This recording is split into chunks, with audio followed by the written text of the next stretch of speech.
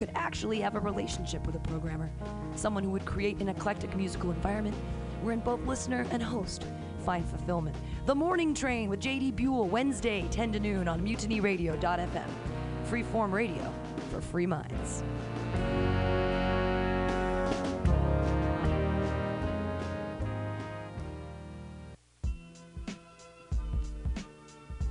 Did you know that compact fluorescent light bulbs use 60% less energy than regular light bulbs? And that each one saves about 300 pounds of carbon dioxide a year? If all Americans switched to CFLs, we would save more than 90 billion pounds of carbon dioxide. This public service announcement is brought to you by your friends at Mutiny Radio in San Francisco.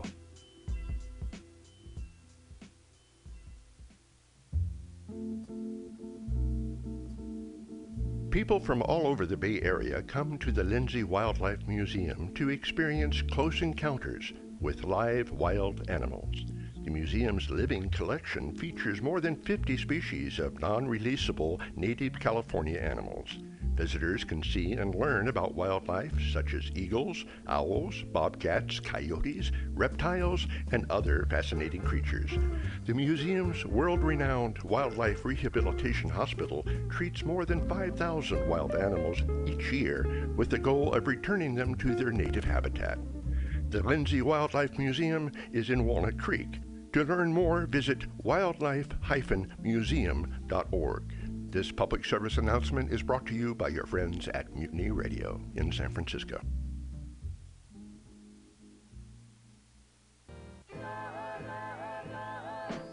Safe sex is more than just avoiding STIs and pregnancy, no matter what you're into. Make sure that you and those around you feel safe, comfortable, and are having a good time. This public service announcement is brought to you by your friends at Mutiny Radio. Meals on Wheels is dedicated to fostering independent living for San Francisco seniors by providing hot, nutritious meals delivered to their homes. They're committed to fostering independent living for as long as possible. For more information, please call Meals on Wheels at 415-920-1111. This public service announcement is brought to you by your friends at Mutiny Radio in San Francisco. Thanks. And it was a cool show. Cool. You dig the music? Yeah. Cool set. Cool set. I had fun, as usual. Yeah. Cool.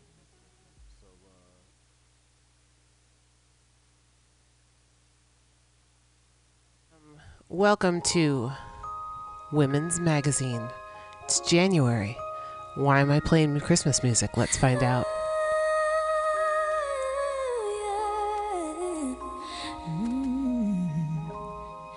Have yourself a merry little Christmas. Let your heart be light. From now on, your troubles will be out of sight.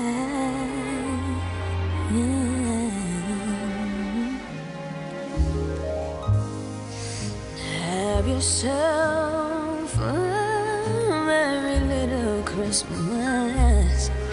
Make the Yuletide gay. From now on, your troubles will be miles away.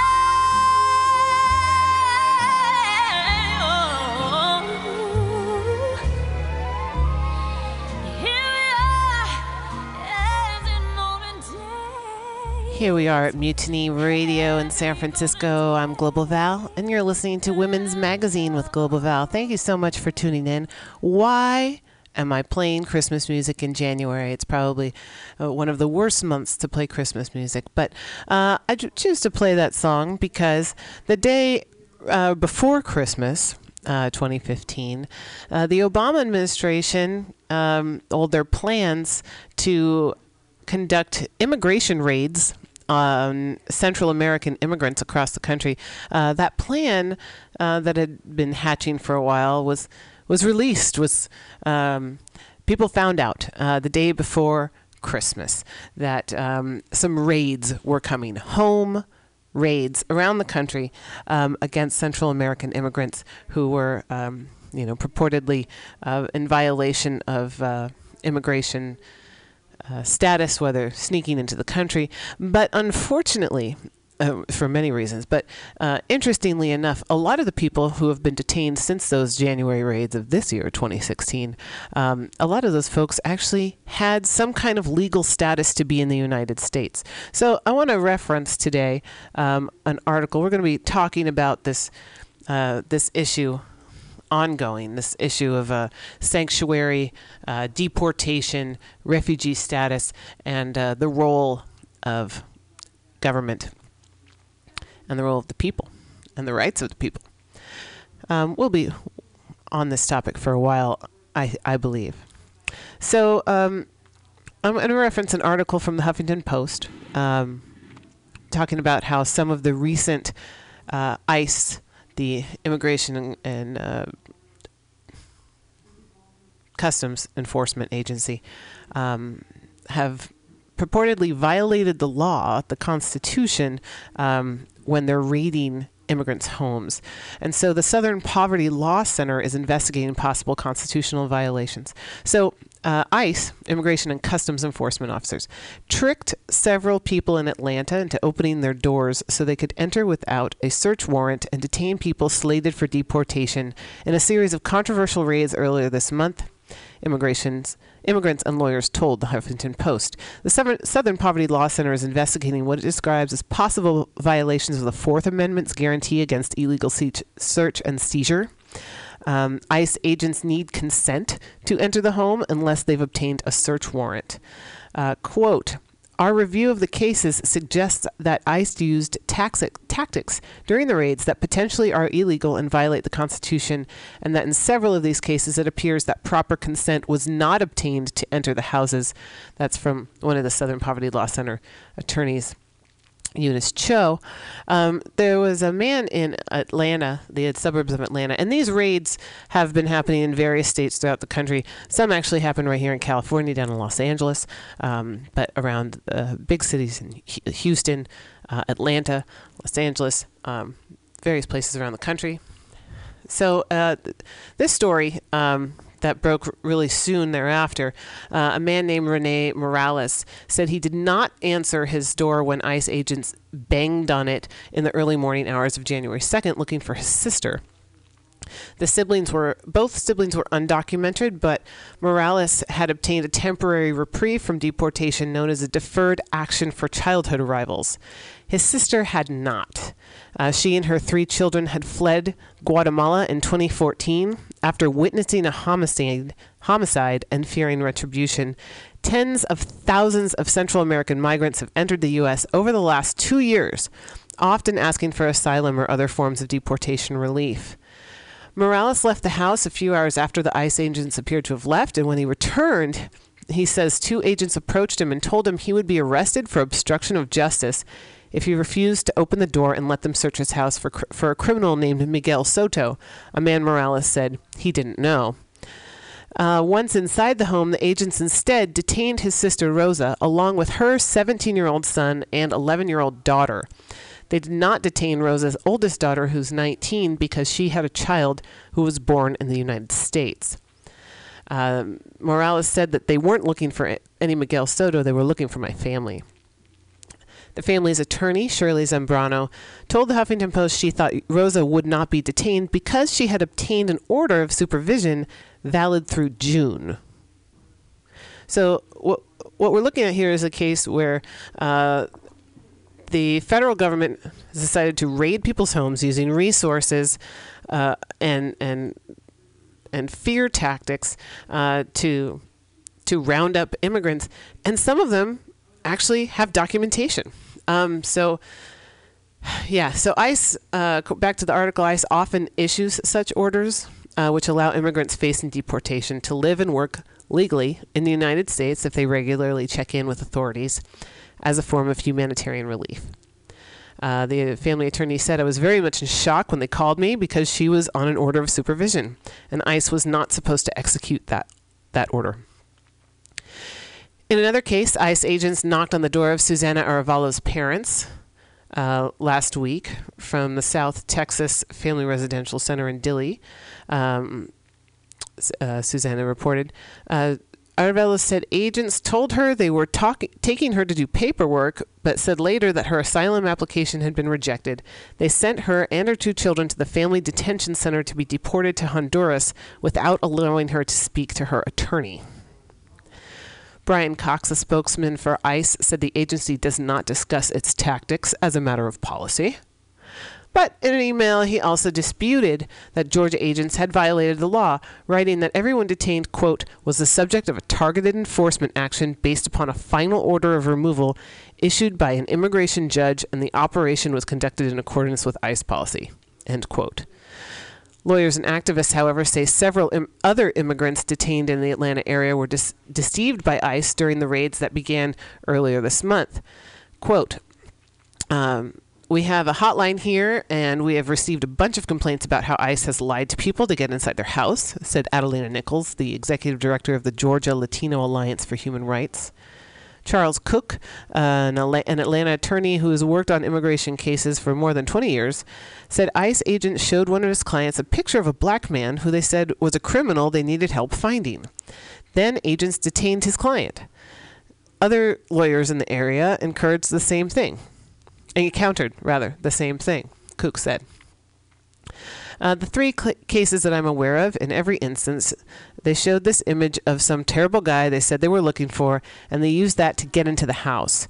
One of them was my client, and 2 of them were clients of other lawyers.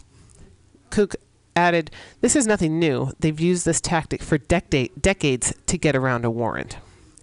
So this has been happening around the country this month, just this month. It's only January 15th here, 2016. And what we're seeing, not only these violations and this fear of ICE agents pounding on doors in the early morning hours and taking people away. They've detained 121 immigrants, including women and children, often deporting them, and as we can see, in some cases, refusing them to let them talk to their attorney, back to these very dangerous situations in their home countries in Central America, throughout Central America. And what's happening not only with these people this 121 people who've been rounded up by federal authorities, the ICE agency, cold-hearted ICE agency, seemingly. But a lot of the immigrant communities around the country are suffering because people are afraid. They're afraid to go out. They're afraid to go grocery shopping. They're afraid to let their children go to school. There's rumors amidst neighborhoods saying that ICE is in the community, so people are hibernating in their homes and hiding out. It's a really scary situation, and so really kind of a psychological war on immigrants, many of whom who've come here across borders trying to escape violence in their home countries that have, countries that have been destabilized by American policies and actions in the past. So it was a real shitty Christmas present from the Obama administration, and it's something that we've got to keep an eye on here in 2016. From a human rights standpoint, and also from a constitutional standpoint, to see how federal agents are actually carrying out these raids, and really using resources that could otherwise be allocated to help refugees, help process some of the people who are in refugee detention centers across the United States.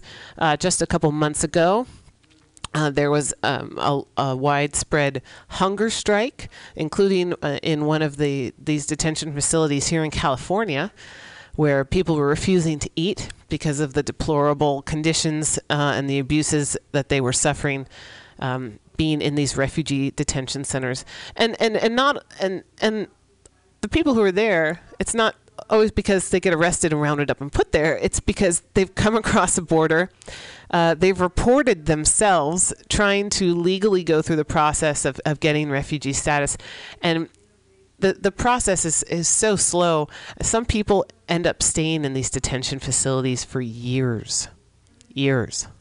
Often being treated like a prisoner, like a criminal in a sense, and in some cases being denied medical services. It is a huge problem in this country, and it's something that we really need to stay on top of. So, in light of that, I wanted to read a poem. I like to read poems. I like to write poems. This is not a poem that I wrote. This is a poem by someone named V.R. Sereno from an anthology called Peace or Perish, a Crisis Anthology. This was kind of an anthology in response to nuclear proliferation, and this was copyrights 1983, put out by Poets for Peace in the Fort Mason Center here in San Francisco, and dedicated to the memory of Kenneth Patchen, poet artist. So from this anthology, Peace or Perish, a Crisis Anthology, here is a poem from V.R. Sereno called Guerrilla Children, Guerilla,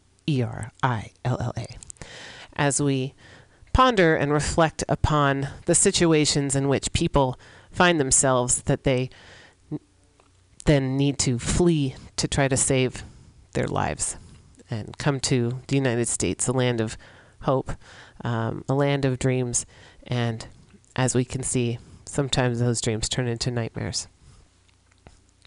So here's the poem, Guerrilla Children.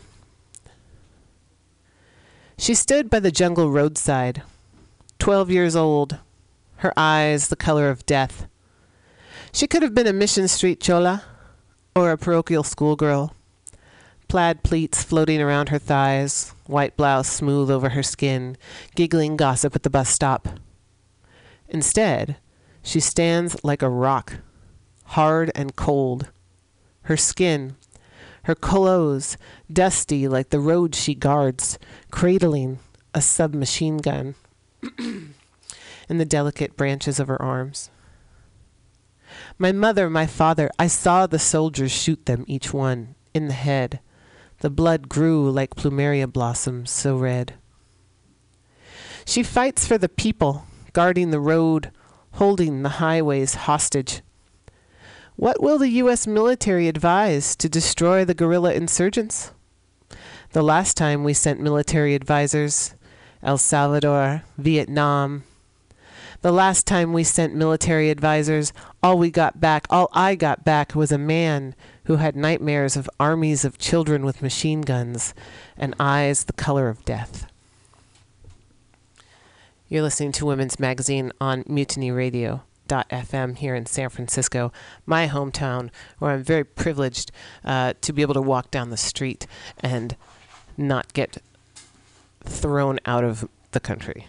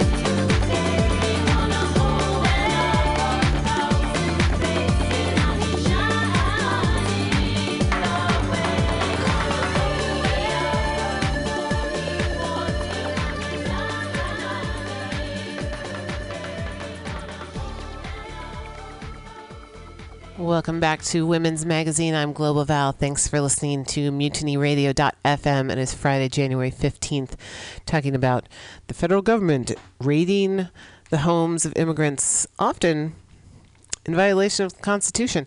And to continue this, upon this important topic, these laws and policies that are affecting the lives of people around us, and effectually affecting all of us. Here in San Francisco,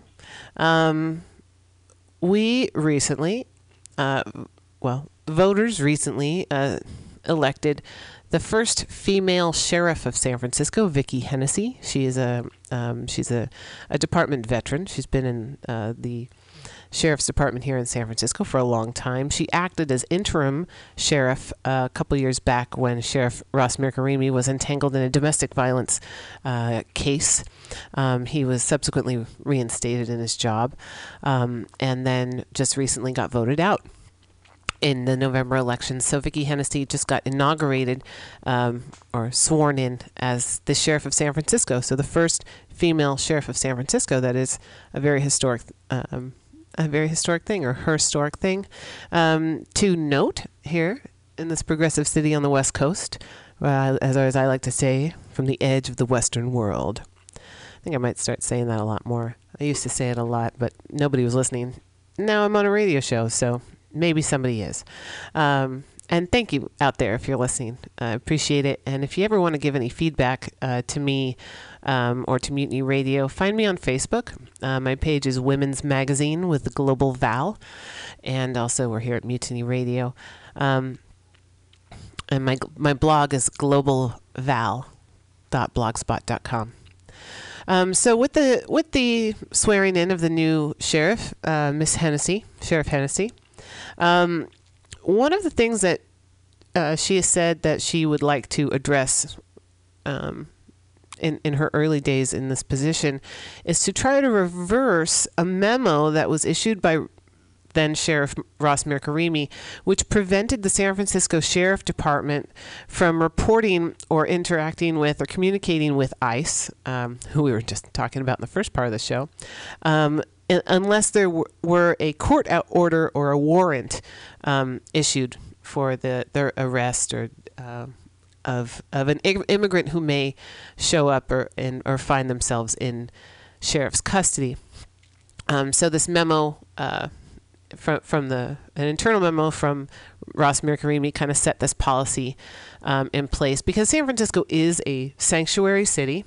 And what a sanctuary city means that that when if an immigrant, undocumented, has an interaction with the police, for example, in cases of domestic violence, if there's someone who's a victim of domestic violence but they're an illegal immigrant, they can still contact the police, report the crime without having their own immigration status threatened or threat of deportation. So in that way, it's protecting the victims of crimes. And so San Francisco is a sanctuary city. That status and that memo from Mirkarimi got quite a lot of backlash last year, and continues to do so in the and it showed up in the debates of the presidential debates about immigration, because the sheriff's department had a man in custody. His name was Francisco Sanchez, and he was an immigrant. He was a Mexican national who actually had been deported from the United States 5 times for various reasons, mostly drug convictions and illegal reentry. So historically, just having a bunch of drug violations and then trying to come back into the country after being deported from him. But he was in custody of the SF Sheriff's Department back in spring of last year in 2015, and then he was subsequently released because there were no active charges against him. Now, ICE, the Immigration Customs Enforcement, did have a detainer on him, meaning that they wanted anyone who brought him into custody to report so that they could report to them so that they could deport him yet again. Due to our sanctuary city policy and due to the internal memo issued by Mayor Karimi, that detainer on this man, Francisco Sanchez, was not honored by the sheriff's department. And so they released this man, and he was subsequently arrested and is being charged for second-degree murder for having supposedly accidentally shot a woman who was walking along Pier 39. Her name is Kate Steinle, and Catherine Steinle. I don't know how you say it, Catherine or Kate, and she was walking along Pier 39 with her father and got hit by a bullet. And this bullet came from a gun that Francisco Sanchez, who was then homeless, said that he had found wrapped up in a T-shirt under a bench.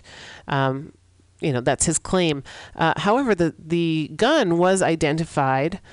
He admitted to firing the gun. Said he had woken up, after taking some sleeping pills, and he was shooting at the sea lions at Pier 39. I mean, okay, right? Ridiculous, but one of these bullets hit and killed this young woman, and so because he had been released from the sheriff's department without having been reported to ICE, who had issued a detainer, not an arrest warrant per se. I guess there's some technical difficulty, technicalities of differences of, he wasn't. It wasn't a court order. It wasn't a warrant. It was just that ICE wanted him to be detained. It was called a detainer.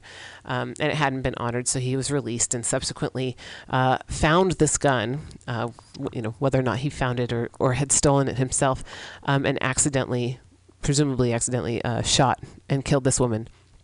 Perhaps from a ricochet of a bullet that he had shot from the gun.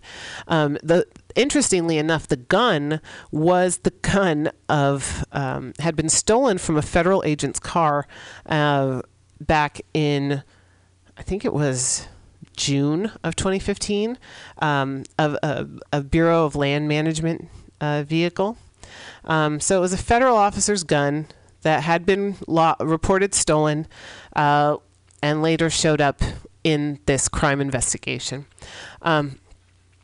So it has become it has become a really big issue about this sanctuary city policy and this Ross Mirkarimi memo preventing his department from reporting or interacting with ICE without a court order or warrant. And now that the new sheriff has been sworn in, Vicki Hennessy says that it is one of her first priorities to reverse this memo.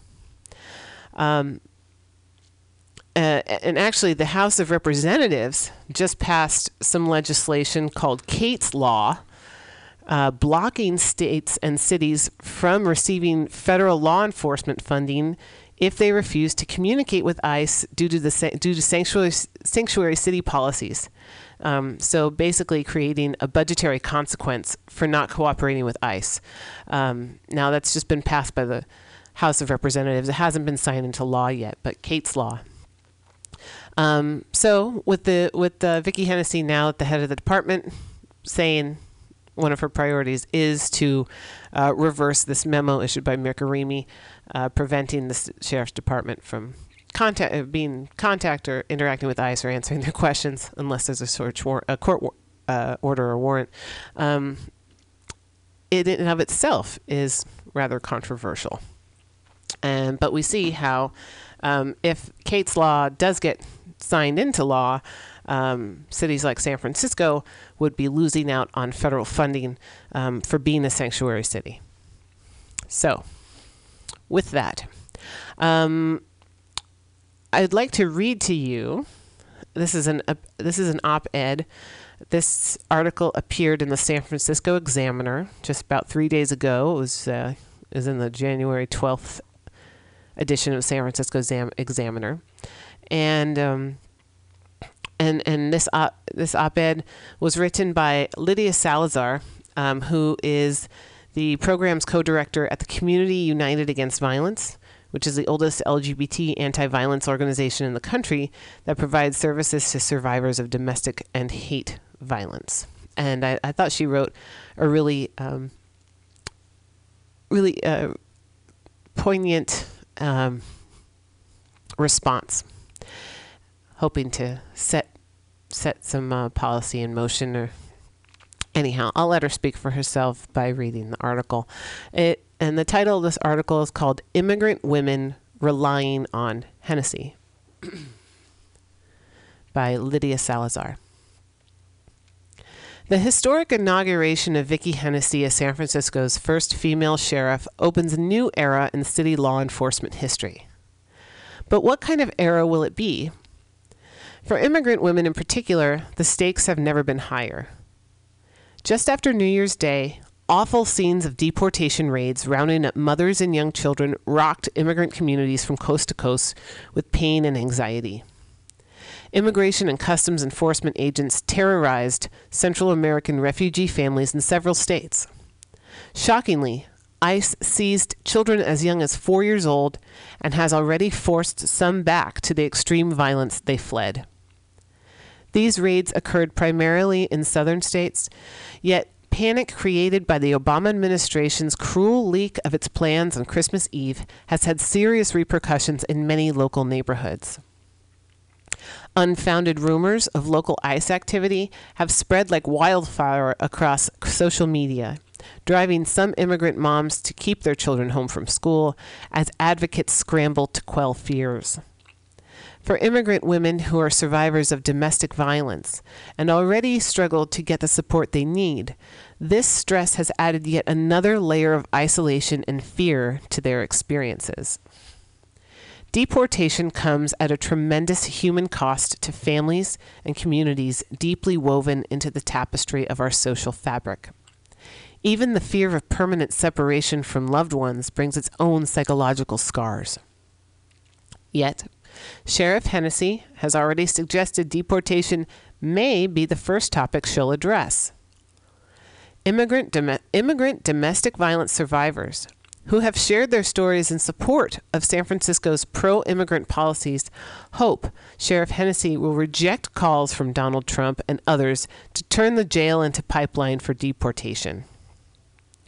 As Trump's hateful rhetoric has made clear, the push for deportation is cloaked in language that dehumanizes, scapegoats, and criminalizes entire communities.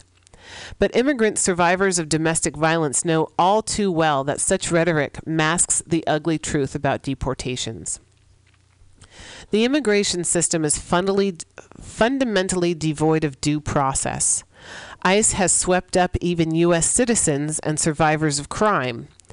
And folks can remain locked up for months or years without even seeing a judge while they face abusive treatment. In fact, a recent news report compared a California detention facility to Guantanamo Bay. Cecilia Chavez, a transgender community leader and member of the Community United Against Violence, faced these injustices personally. Chavez is a survivor of domestic violence. She called police for help after realizing her partner was drugging her. Yet, police officers arrested her along with her boyfriend, and she was later turned over to ICE for deportation. Stories like Chavez's show how entanglement with ICE can damage already frayed confidence in law enforcement. Thus, domestic violence advocates have fought so hard to get local law enforcement out of the deportation business. With the fingerprints of all people arrested automatically sent to ICE, the least we can do is uphold basic due process. That means making sure a judge has found probable cause for ICE's often shaky requests for a local jail to share private information like release dates and home addresses. To be sure, some voices have called for people with certain convictions to be treated more harshly. Yet many, including domestic violence survivors, received convictions long ago and have since transformed their lives. Moreover, law enforcement misconduct, from racial profiling to racist text messages to killings by police, has exploded in the national spotlight and highlighted the severe shortcomings of the justice system from San Francisco to Chicago. In the face of this crisis of confidence, we need to do everything we can to advance due process, not undermine it. Frankly, Sheriff Hennessy disappointed many service providers and advocates with her support for building a new jail, unanimously rejected by the Board of Supervisors late last year. But with the city's deportation policy, the sheriff has a powerful opportunity to make the right choice. Across the city, immigrant women are counting on her. And that was from Lydia Salazar, the program's co-director at Community United Against Violence, a national organization. So, folks, going forward into 2016, what are we going to do? Are we going to give in to fear? Are we going to look the other way when homes get raided? When our neighbors get taken away for simply being our neighbors? Mira com'è divina, mira com'è divina. Baci, baci, baci, baci a me quando mi piaci, quando mi baci sei. Baci, baci, baci, baci a me quando mi piaci, quando balli cacci, cacci, cacci, cacci. Baci, baci, baci, baci a me quando mi piaci, quando mi baci sei. Baci, baci, baci, baci a me quando mi piaci, quando balli cacci, cacci, cacci, cacci. Baci, baci, baci, baci,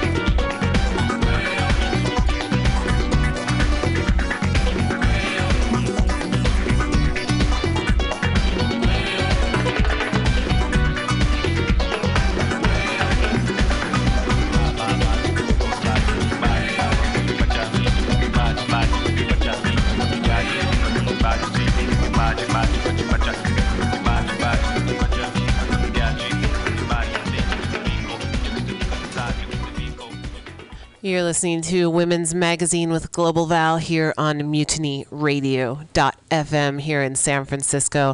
It's January 15th. And we actually have this really great, and the music you're listening to today is from an awesome international group called Lost at Last. I remember when I bought this album, I walked into, there was this cool store on Haight Street. It's not there anymore. I heard the music playing. I'm like, what music is this? And they said Lost at Last. And I was like, I want to buy it. So they're really amazing. Internationally minded crew. So here at Mutiny Radio at 2781 21st Street, San Francisco, 94110, we have this amazing new art on our walls. If you've never been to Mutiny Radio, it's the size of a little cafe. We're right at the corner. It's a little storefront. So you come in, and it's basically a little art gallery space. There's a stage. There's some microphones, and then if you look to your right, there's there's the studio. So we're running the shows and looking at the people, and we're all here together. It's a great community event space. So check out a lot of things that are going on. There's a lot of events that we do regularly and throughout the year. So the art that's on the walls right now is a series of posters, these beautiful drawings by Joss Sanchez, and with text from Bill Morgan. Bill Morgan is one of our DJs. He does Labor and Love here on MutinyRadio.fm. And so they made these labor cards of labor heroes, essentially. So we've got these great black and white and red drawings of labor heroes, and so a little bit of history about these people. And so they're poster size all over Mutiny Radio. Come down and check it out, 21st in Florida. But also they make little cards as well called labor cards. With special thanks to the United Educators of San Francisco, AFT Local 61, UESF President Dennis Kelly, and the CFT Labor in the Schools Committee. So copyright 2014, Bill Morgan. So I wanted to highlight a couple of the people who we have on our walls here. Being that we're talking about immigration, I chose two immigrants. So the first one is Luisa Moreno, 1907 to 1992. Quote from Luisa: "California has become prosperous with the toil and sweat of Mexican immigration." End quote. Moreno came to New York from Guatemala in 1928 and worked as a seamstress in Harlem. She was radicalized during a 1930 demonstration where she saw police beating protesters. Luisa worked with Latina and African American cigar rollers in Florida and pecan workers in Texas. She settled in California to organize cannery workers and became a leading voice opposing the beating of young Mexicans by servicemen during the so-called Zoot Suit riots. She was deported to Mexico in 1950 at the height of the Red Scare. So, Luisa Moreno, come and check out these posters. They're beautifully done, and learn about lots of folks. We've got one about Joe Hill, Harry Bridges, Lucy Parsons, Dolores Huerta, Mother Jones, Martin Luther King, and today is actually Martin Luther King's birthday. As we talk about labor, and I've just got a few more minutes here, labor and the labor movement, there's actually some hearings happening in the Supreme Court right now, which could greatly affect labor unions in the United States and what happens, the future of labor and the labor movement. And it kind of harkens back to, we're going to go back to 1947 for a minute, the Taft-Hartley Act of 1947. And that law, when it became law, basically said that so if you work someplace where there's a union, that you don't have to, whatever the benefits the union may fight for and gain from that employer, even if you work there and you're not part of the union, you can still benefit from whatever gains the union makes. So effectively, that means, you don't have to be in the union. You can just work for us. Hey, if they go on strike, you don't have to go on strike. You can work for us. But if they win anything, if they negotiate on your behalf, you still get it. So it divides the workers in that regard. It gives people an out for being part of a union. So later on, what unions were able to use to move forward from that is that workers in the place where there's a union didn't have to join the union to gain these benefits from the Taft-Hartley Act of 1947, but they did have to pay an agency fee. So it would be less. It was still a fee in order to benefit from the work of the union, working on their behalf to negotiate for all the workers, but it was just a lower amount of money than normal union dues. So this agency fee has basically kind of helped to equalize a little bit between the people who are not part of the union, but who would benefit from the negotiations that the union has done on the behalf of all the workers there. So there is some hearings in front of the Supreme Court going on right now that would potentially reverse the agency fee, saying that the agency fee is not necessary, and effectually going back to the Taft-Hartley Act, which says you don't have to pay anything, you don't have to be a part of the union, but if the union organizes on your behalf, then you get to benefit. So again, we see in this country the business community working towards destabilizing and undermining union and labor movements. So keep your eye on that. Could mean a huge difference for the future of the way people work and benefit from organized workers and such. So one other, in light of that, I want to highlight one other labor hero from the labor cards and labor posters here up at Mutiny Radio. And this one highlights Rose Schneiderman, who lived from 1882 to 1972. Quote, "The worker must have bread, but she must have roses too." Rose Schneiderman's family arrived in the U.S. from Poland in 1890. She lived in an orphanage and went to work when she was 13. She helped organize her factory, and in 1909 became the leader of the International Ladies Garment Workers uprising of 20,000, a strike demanding safer working conditions. Several factory owners complied, but some did not, leading to the terrible Triangle Shirtwaist Factory fire in 1911. Rose campaigned for women's suffrage and became an advisor to Franklin and Eleanor Roosevelt during the New Deal. So another labor hero, an immigrant, a woman who's made a difference. And I highly recommend and invite you to come down and visit Mutiny Radio and check out some of these amazing posters. I'll be right back.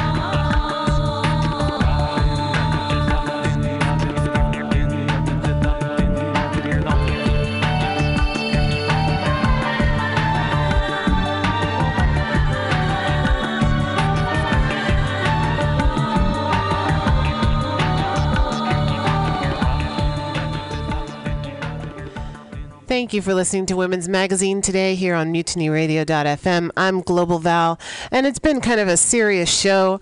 I want to end the show with a poem I wrote when I was watching something very non-serious happening. But I think it speaks to this idea of borders and this idea of fighting and fighting over borders and just the things that humans have decided are important. So I wrote this poem while watching some extreme water sports. Okay. So I think we just all need to take a step back. And here's the poem. All right, hold on a second. This is live radio, folks, so you know I gotta make some adjustments here. All right. Here we go. I'm Global Val. Thanks for listening. Man plans his approach to water with claptraptions, well thought out machinations of how to surf, ride, or sail, following deliberate, detailed checklists, assembling equipment, donning gear and physical protection, system in place, and emergency exits. And yet, the doleful-looking pelican sits effortlessly like a salty swan, head fixed and feet lifted into feathered boat bodice. Notice how it floats over the swell and trough, safely stable, bobbing approximately in its chosen locale, and takes flight at will. Thank you for listening to Women's Magazine with Global Val. I hope you're all having a safe and warm and loving day and life out there. It is January 15th, 2016.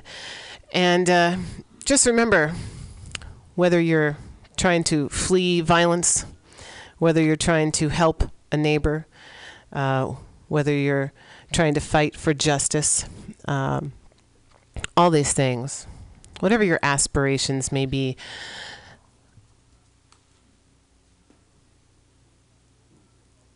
I've forgotten my own line. Just remember. I know I've got the rhyme. I'm getting help from the audience. I've got the rhyme. I can't think of how it starts. Oh my goodness. I made this up on the fly when I first got this show. It was the first thing I did. I was like, I got to say something. And just when your aspirations seem outrageous, that inspiration is contagious. Peace and thank you. Stay tuned for Common Thread Collective. It's a live show, folks. Oh, and a bunch of live ones. Thanks to music from Lost at Last.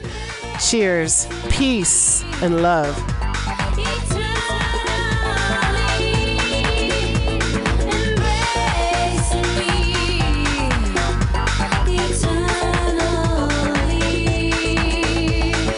All the darkness melts